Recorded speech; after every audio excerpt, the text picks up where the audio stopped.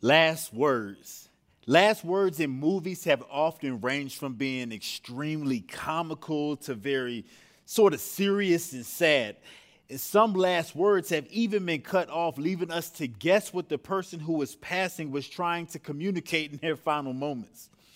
This is often some massive reveal for a major plot point that the protagonists themselves must uncover due to the unfortunate passing of the wise person who's going to be on with the Lord.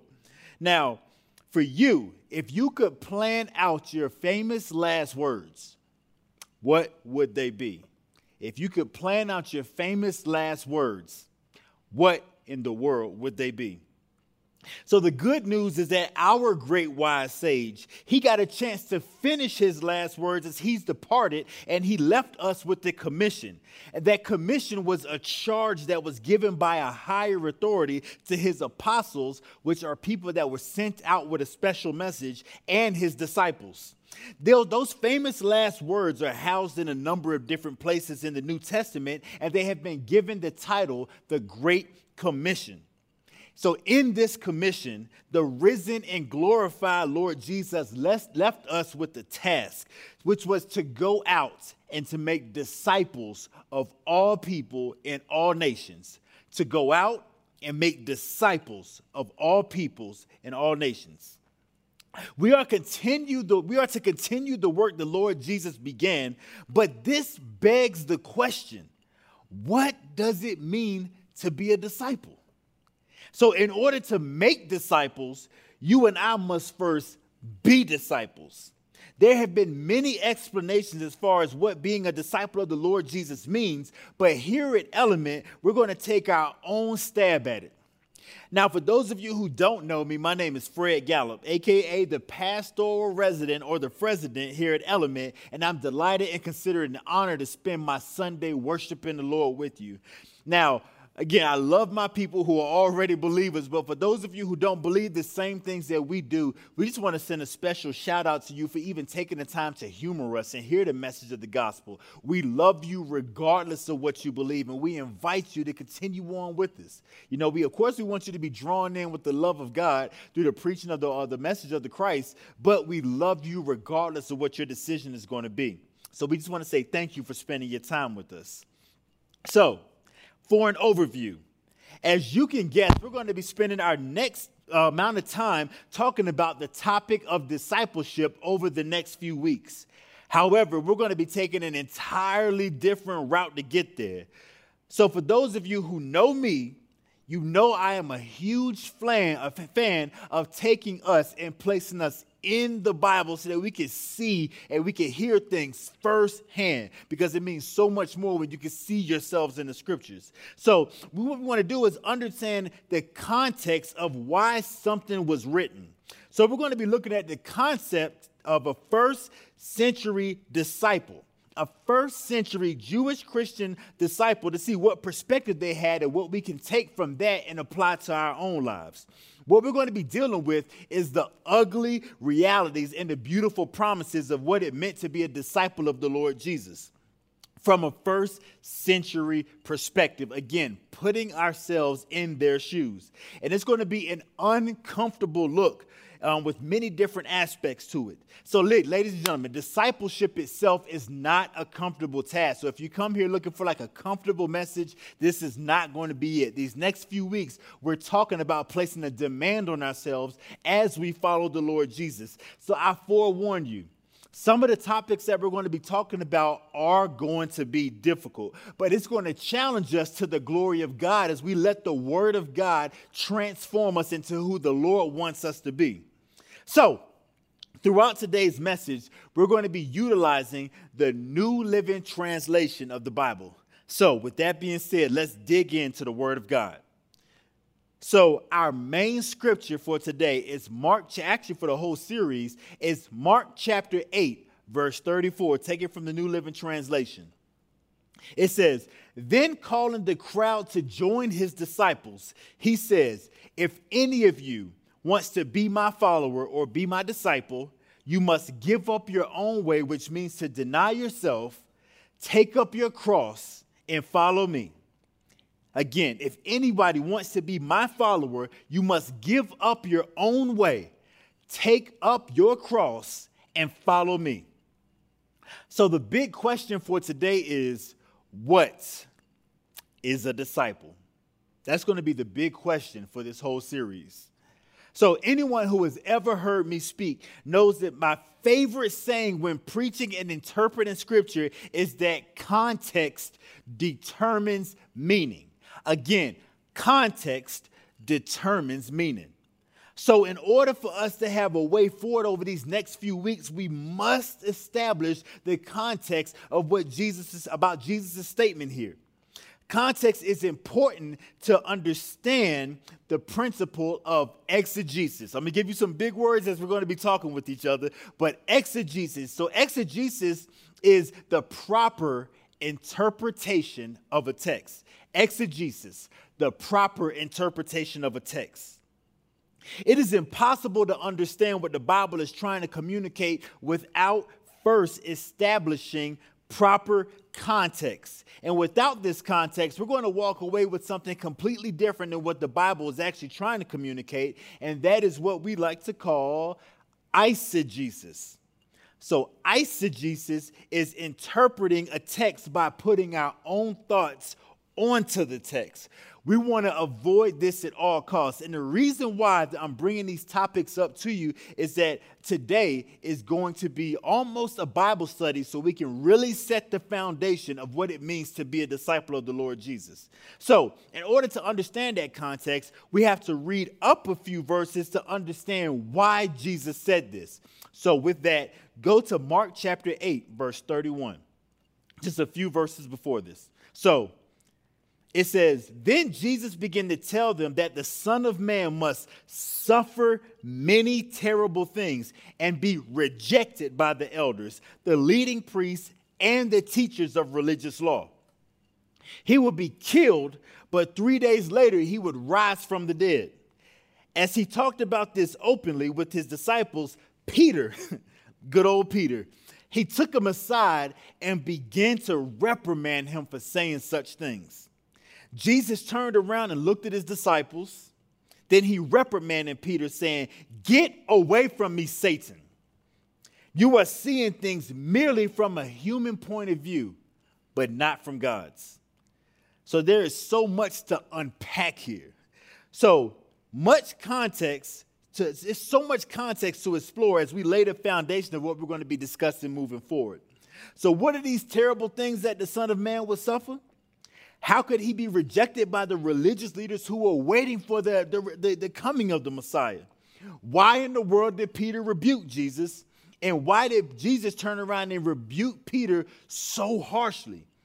And lastly, how in the world does all this fit into the concept of discipleship? I know you're asking these questions. Now, I know I'm supposed to be preaching, but again, we have to do a bit of a Bible study in order to fully understand what we need going forward from here. So, just to give you a little bit of context here, a little bit more, this portion of Mark lies directly in the middle of his gospel, and it serves as the segue between Jesus presenting himself as a miracle worker and a teacher, and then it shifts to him speaking more about his death and other difficult teaching matters. So Jesus was in the Galilean wilderness, and he had just finished feeding the 4,000, which is different from the story about him feeding the 5,000. He had just finished healing a blind man and doing other sorts of teaching and having interactions with religious leaders. This chapter also houses one of the most important declarations from Peter about Jesus, that he was truly the Messiah. Peter recognized in this chapter that Jesus was the Messiah, and this is one of the first times that a person, one of his followers, actually called him a Messiah in the text.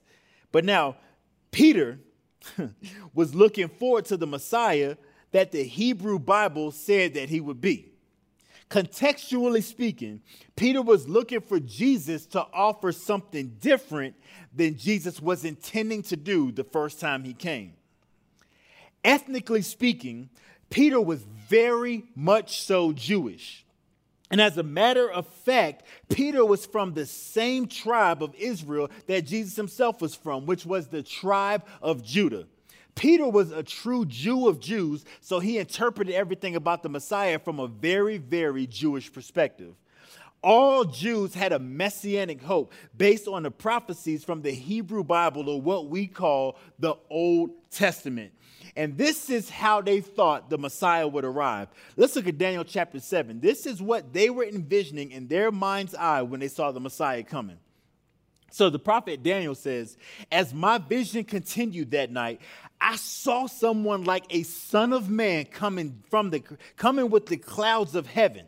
He approached the Ancient One, which is God, and he was led into his presence. He was giving authority, honor, and sovereignty over all nations of the world, so that people of every race and nation and language would obey him. His rule is eternal. It will never, ever end. His kingdom will never be destroyed. So the Gospel of Mark, although being the third gospel, is actually the first chronological gospel ever written. Again, I know it falls third in the canon of Scripture, Matthew, Mark, and Luke. Second in the canon of Scripture, Matthew and Mark. It is the first ever gospel that is ever written. It has the earliest date of composition. And because of this fact, this death prediction is the first time Jesus would ever do this in the whole of the New Testament. This was his first death prediction. But as you can see, Jesus' response of actually dying was extremely problematic to the Jewish person who had an expectation of a conquering Messiah. To further complicate things, the Jewish people, they were under occupation in their own land from the oppressive Roman Empire. If you know anything about historical Rome, you know that they were some bad people. So rather than having a government ruled by God's law, which was a constitution that made them God's people back when we talked about this for Pentecost, they had a government led by oppressive, uncircumcised Gentiles who practiced a foreign religion and wanted them to do the same thing. To make matters even worse, the Jewish people had gone from one oppressive ruler to the next oppressive ruler to the next oppressive ruler because God was trying to get their attention. And this all happened in subsequent fashion, and now here was Rome. They went from being exiled in other lands in what's called the Jewish diaspora, or them being sent out because they disobeyed God's law, and then they were now brought back into their own land, but they were ruled by somebody else other than God. This was God's chosen people, yet he made them subject to rulership from godless people. This was not supposed to happen in their eyes.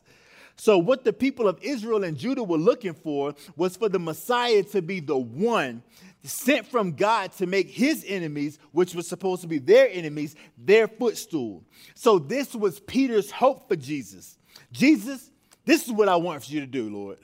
I want you to fix my dilemma. Don't worry about changing my character, Jesus. Don't worry about working on me from the inside out. Don't worry about making me a disciple, but make us, the people of Israel, your chosen people, make us above all people, just as the Old Testament or the Bible said that we would. Give me what God promised me. How dare you talk about dying when you haven't fulfilled my expectations of you? I want prosperity, Jesus. I don't want inward transformation. I want prosperity. I want to feel good, and I want to be above all things. Don't try to change me, Lord. You cannot die because you have not fulfilled your promise to me. That's what Peter, in my mind's eye, was saying. That's how he was rebuking Jesus. And Jesus, how dare you talk about being rejected by the religious leaders of our day? They are our eyes and ears. They're the ones that we trust. They're the ones who have been watching for your coming, reading the scriptures, interpreting the signs. How dare you talk about being rejected by them? If you're rejected by them, should we even listen to you?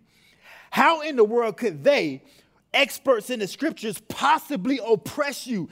You're the Messiah. How could you be oppressed? Jesus, are you truly the Messiah? You're talking about dying and being rejected. You're supposed to come down from heaven and slay all of our enemies and set us ahead of everybody. So the problem is that the Jews miss key scriptures from the exact same book of the Bible, the exact same book, y'all, that book of Daniel that talks about the Messiah's death. Daniel chapter 9, verse 24 through 26. So it's going to be a lot of information in this, but we're going to just highlight a couple key points. It says, A period of 70 sets of 7 has been decreed for your people and your holy city to finish their rebellion. And then this is the important part, to put an end to sin, atone for their guilt, and to bring in everlasting righteousness, to confirm the prophetic vision and to anoint the most holy place. Now listen and understand. 7 sets of 7 plus 62 sets of 7 will pass from the time the command is given to rebuild Jerusalem until a ruler, which is the anointed one. In Hebrew, that's Mashiach or Messiah. In Greek, that's the Christ comes. Jerusalem will be rebuilt with streets and strong defenses despite the perilous times. And after this period of 62 sets of 7, the anointed one, you see this right here for yourself, right? The anointed one would be killed, appearing to have accomplished nothing. And a ruler will arise whose armies will destroy the city and the temple. The end will come with the flood, and war and miseries are decreed from that time to the very end. So regard the human point of view that Jesus spoke about, the flesh only wants what feels good to it. However, God himself had an entirely different plan altogether. The promised deliverance for God's people would come through the Messiah, but in a very different form than they had anticipated, although it was in the scriptures all along. And that was going to be through his rejection and his suffering. Before the Messiah could ever be the one to fortify Israel and strengthen her borders, he had to first be their sacrifice. So before fortification, there had to be a sacrifice, and the Hebrew people missed this for years, even still to this very day. God's chosen people missed out on God's plan of redemption because of their own nationalistic cry. Look at Isaiah chapter 53, verses 3 through 5. It says, he was despised and rejected, a man of sorrows, acquainted with deepest grief. We turned our backs on him and we looked the other way. He was despised, but we did not care. Yet it was our weaknesses that he carried. It was our sorrows that weighed him down. And we thought his troubles were a punishment for God, a punishment for his own sins. But he was pierced for our rebellion and crushed for our sins. He was beaten so that we, you and I, could be whole. Now I want to show you a quick video, so take a look to see how this is true even still to this very day.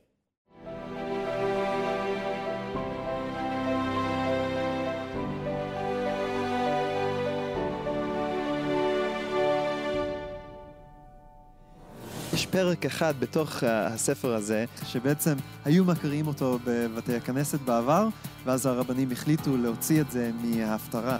היום זה נחשב הפרק האסור. האם שמעת על זה עוד פעם? לא שמעתי על זה. האם את רוצה לראות מה נסתר בפרק הזה? יש לך את זה? יש לי פה בתנ"ך. צריך לדעת כמה שיותר על זה, האמת היא. בעצם בגלל זה אנחנו עושים את התוכנית הזאת, כי רוב האנשים לא קראו את הפרק הזה בכלל, כי לא קוראים את זה עוד בבתי הכנסת. הפרק הוא ישעיהו נ"ג, נבואה מאוד חשובה על מי המשיח יהיה. ולמשך 1,700 שנים, מאז שהוא כתב את זה, כמעט כל הרבנים וחז"ל האמינו שזה פרק שמדבר על המשיח. בעצם גם בתלמוד, בסנהדרין צ"ח, גם ילקוט שמעוני, הזוהר, הרמב"ם, האמינו שהפרק הזה מדבר על המשיח. אז עכשיו אנחנו מגיעים לקטע הכי כיפי, שאנחנו נקרא כמה קטעים מאותו פרק ונראה על מה זה מדבר. זה וחדל אישים, איש מכאובות וידוע חולי, וכמסתר פנים ממנו נבזה ולא חשבנוהו. הוא היה בזוי ודחוי על ידי בני אדם, איש שידע כאבים ומחלות. הוא היה כמו אדם שמסתירים ממנו את הפנים, בזוי וחסר ערך בעיניהם. שזה מדבר העניין הזה על המשיח. זה חזק מאוד. אדם כמו שכתוב בזוי ודחוי על ידי החרפה. העם שלנו היה משוכנע שהוא שלילי. לא יודע למה. לא קיבלו אותו. דחו אותו. לא חשבנו שהוא היה המשיח. כל אוינו הוא נשא ומכאובנו סבלה. ואנחנו חשבנו הוא נגוע, מוכה אלוהים, מעונה. ולכן הוא נשא את המחלות שלנו, סבל את הכאבים שלנו, ואנחנו התייחסנו אליו כמו אל חולה במחלה קשה, שאלוהים גרם לו להיות מושפל ומעונה.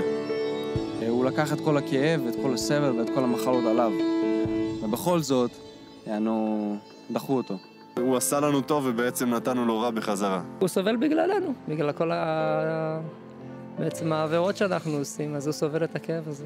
הוא נתן לנו מעצמו, הוא סבל בשבילנו, הוא לקח את המחלות שלנו, את כל החטאים שלנו. מעוצר וממשפט לוקח את דורו, מי ישוחח, כי נגזר מארץ חיים, מפשע עמי, נגע למו. ויתן את רשעים קברו, ואת עשיר במותיו, על לא חמס עשה ולא מרמה בפיו. בפסוק 12 כתוב, תחת אשר הערה למוות נפשו. מה התוצאה של הסבל שלו בסופו של דבר? הוא מת. הוא מת. הוא ימות. עם עשירים. איזה כיף. אני גם רוצה. אז קיצר ישימו אותו על דברים שהוא לא עשה, וקיבל על זה. מעניין. הוא מת, אבל לא מוות עם כבוד. קודם כל, האם זה משהו ששמעת על המשיח, שכל הדברים האלה אמורים לקרות לו? לא. זה לא. יש גם את התיאור הזה, לא רק בפסוקים אלה, אבל גם בסחריה, בדניאל, במקומות אחרים, וגם הרבנים העתיקים הבינו שהמשיח אמור לסבול. והוא מחולל מפשענו, מדוכא מעוונותינו, מוסר שלומנו עליו, ובחבורתו נרפא לנו. כולנו כצאן טעינו, איש לדרכו פנינו, והשם הפגיע בו את עוון כולנו. אבל הוא נפצע בגלל הפשעים שלנו, בגלל החטאים שלנו, הוא הושפל, נענש כדי שלנו יהיה שלום, בזכות הפצע שלו נרפאנו. כולנו עבדנו כמו צאן, כל אחד מאיתנו פנה לדרכו, אבל אדוני הטיל עליו את האחריות על החטאים של כולנו. So as you can see, God's plan of redemption involved death. There is no getting around this. We cannot side-skirt this. We cannot take a shortcut around this. God's plan of redemption involved death. The Messiah had to suffer and die. Peter, in his very human perspective, missed all of this, as did most Jews. They missed it because of everything that they were going through. See, so many times, you and I, we judge God based on our circumstances. I'm going to say that again. So many times, you and I, we judge God, we judge the Lord Jesus based on our circumstances, oftentimes circumstances that we've placed ourselves into. And we judge him for not responding the way that he wanted to, but he has a plan of redemption. He had a plan of redemption all along. Jesus had God's plan in mind as he knew that he was headed for the cross. So for application, how does all of this, everything that you said, preacher, yeah, I hear what you're saying, but how in the world does all this pertain to me? How does this pertain to discipleship? Well, I'm glad you asked that. And to be a disciple means to be a follower of Jesus, which means to surrender our own lives over to his authority and to follow him in all things. We cannot say, you know what, Lord, I'll let you be the Lord of my life here in this pocket or in this aspect of my life. No. We're surrendering everything over to the Lord Jesus. That's the cost. That's the call of being a disciple. In first century Israel, this discipleship meant to be willing to give up all things, face rejection, be disowned by families, even up to the point of being delivered by your own family members, up to the point of death. It was not restricted. Here's the thing. They went through all that, but oftentimes for us, which I'm not saying this is not discipleship, so please don't misunderstand me. Discipleship was not merely restricted to church attendance, singing Christian songs, being quote-unquote good people, or Bible reading, as this was considered to be the norm for the Hebrew believer. The things that we consider to be our outward expression of great Christian faith was the absolute baseline. That was the norm. That's what the Hebrew people were fortified on. This was basic biblical behavior as the element of religion was in every part of the Hebrew life. So make no mistake about it, y'all. None at all. Make no mistake. Jesus informed his immediate audience that being his disciple would come with pain. Again, Jesus informed his immediate audience that being his disciple, it was going to come with a lot of pain. Pain, even to the point of death. Death was a real possibility. Because this is such a difficult thing to hear, as were many of Jesus' messages, Jesus gave us some step-by-step instructions on how to get there. Let's look at the theme verse again. Mark chapter 8, verse 34. It says, then, calling the crowd to join his disciples, he said, if any of you wants to be my follower or disciple, you must give up your own way. So to be my disciple, you must deny yourself, give up your own way, take up your cross and follow me.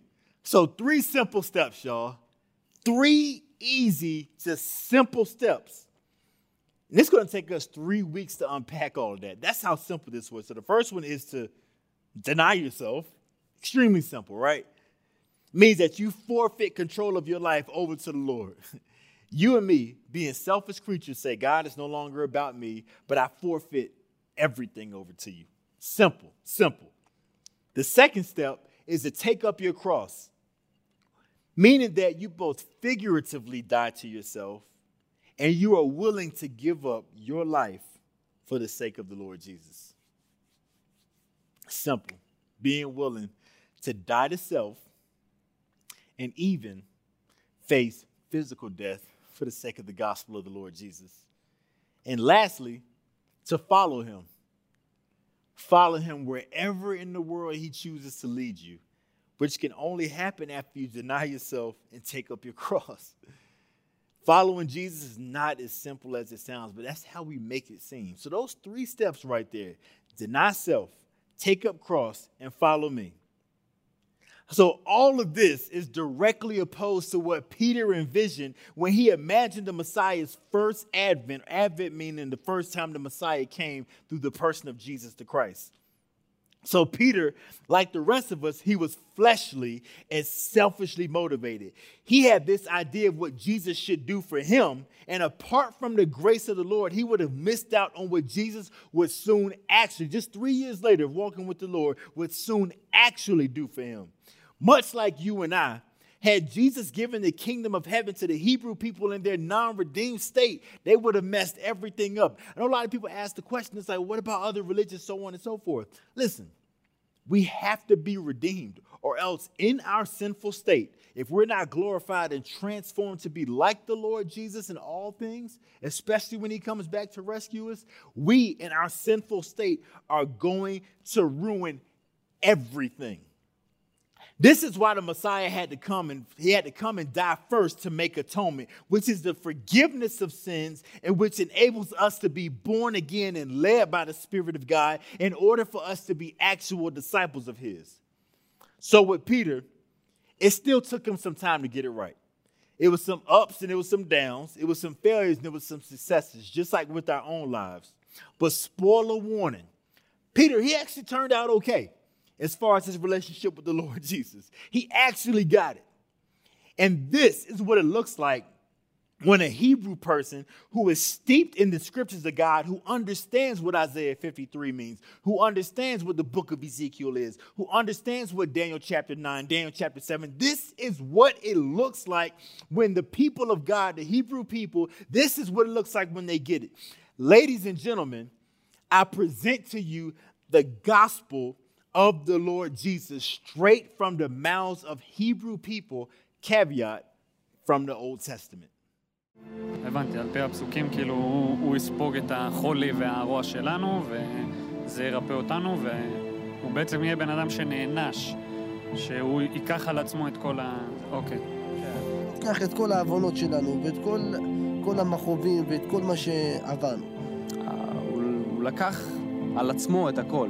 שכל החטאים וכל הדברים הרעים וכל העונש הכבד, אלוהים כאילו הכניס את זה באדם אחד. אז על כל אחד מאיתנו לשאול, האם יש בי חטא? האם אי פעם גנבת משהו? אפילו משהו קטן, או משהו להוריד משהו מהאינטרנט שלא שייך לך? מי לא? למשל, האם אי פעם שיקרת? כן. בוודאי, כל אחד משקר.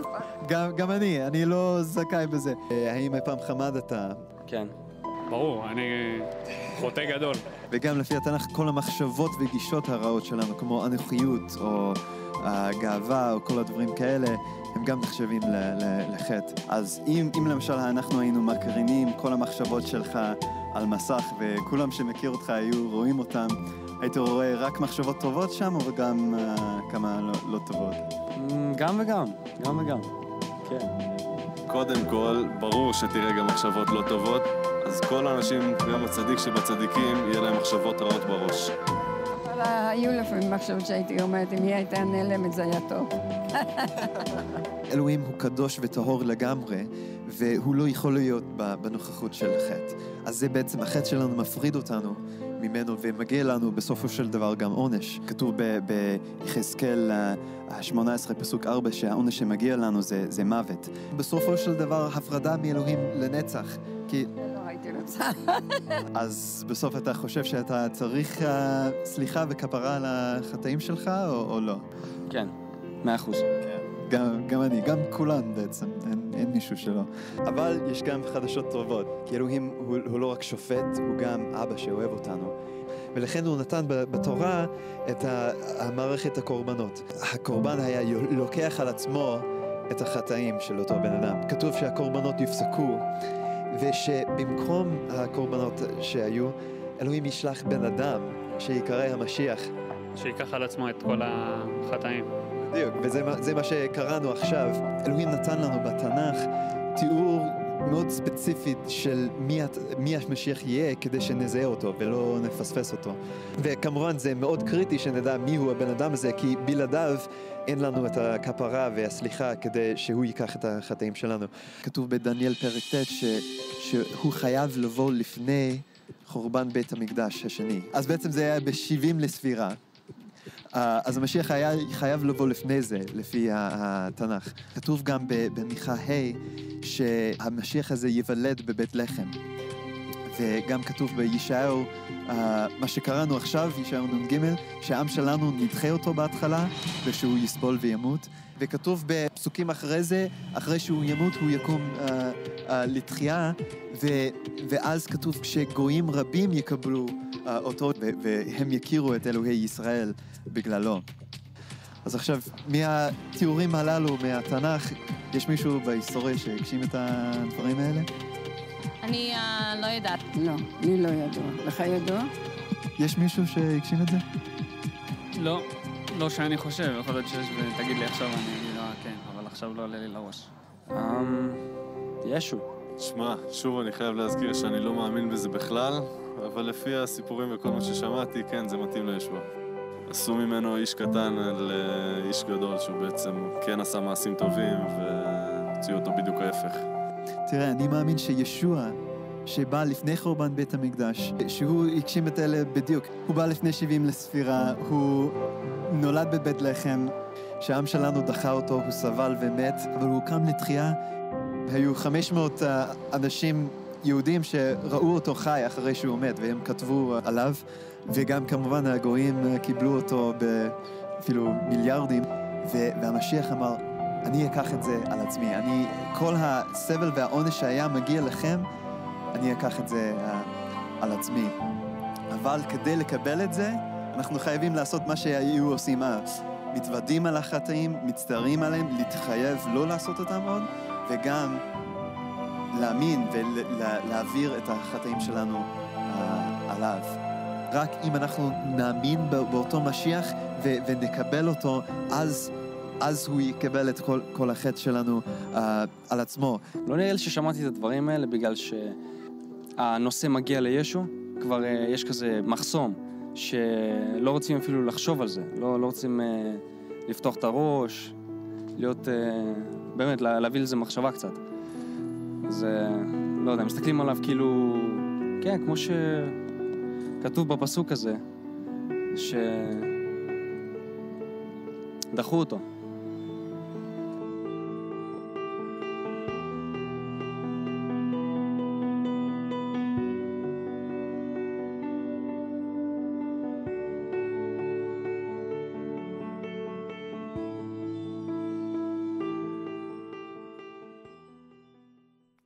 So now, if that's you, If this is the first time you're hearing this gospel message, or if you've heard it before, the Lord loves you. He loves you. But the problem with us is that we have all sinned and fallen short of God's glory. Every single one of us. And since we have sinned and fallen short of God's glory, the Bible teaches us that the payment for that sin is actually death. We deserve to die and be separated from God from all eternity. But it says the gift of God is eternal life through Jesus Christ our Lord. So we sin. God loves us. We sinned. We fell. But he gave us his free gift of salvation. So how do I make this apply to my life? It's simple. Romans chapter 10. It says, if we would simply believe it in our heart and confess it with our mouth that God raised Jesus from the dead, then we will be saved from our sins. We will be born again and given a new nature by God. So if that is you, I'm just going to pray this prayer with you as we start this brand new fellowship with the Lord Jesus. So, Father, we thank you for the time that we've spent together today. Lord, we thank you for the things that we've seen, and we thank you for what we've heard. God, we glorify you, and we give your name all honor and praise. Lord, as we depart from this service, Lord God, but never from your presence, we ask that you rest in us, that you rule over us, and that you continuously make your home with us, Lord. We give your name glory for all these things. In Jesus' name, amen. Go in peace and be blessed.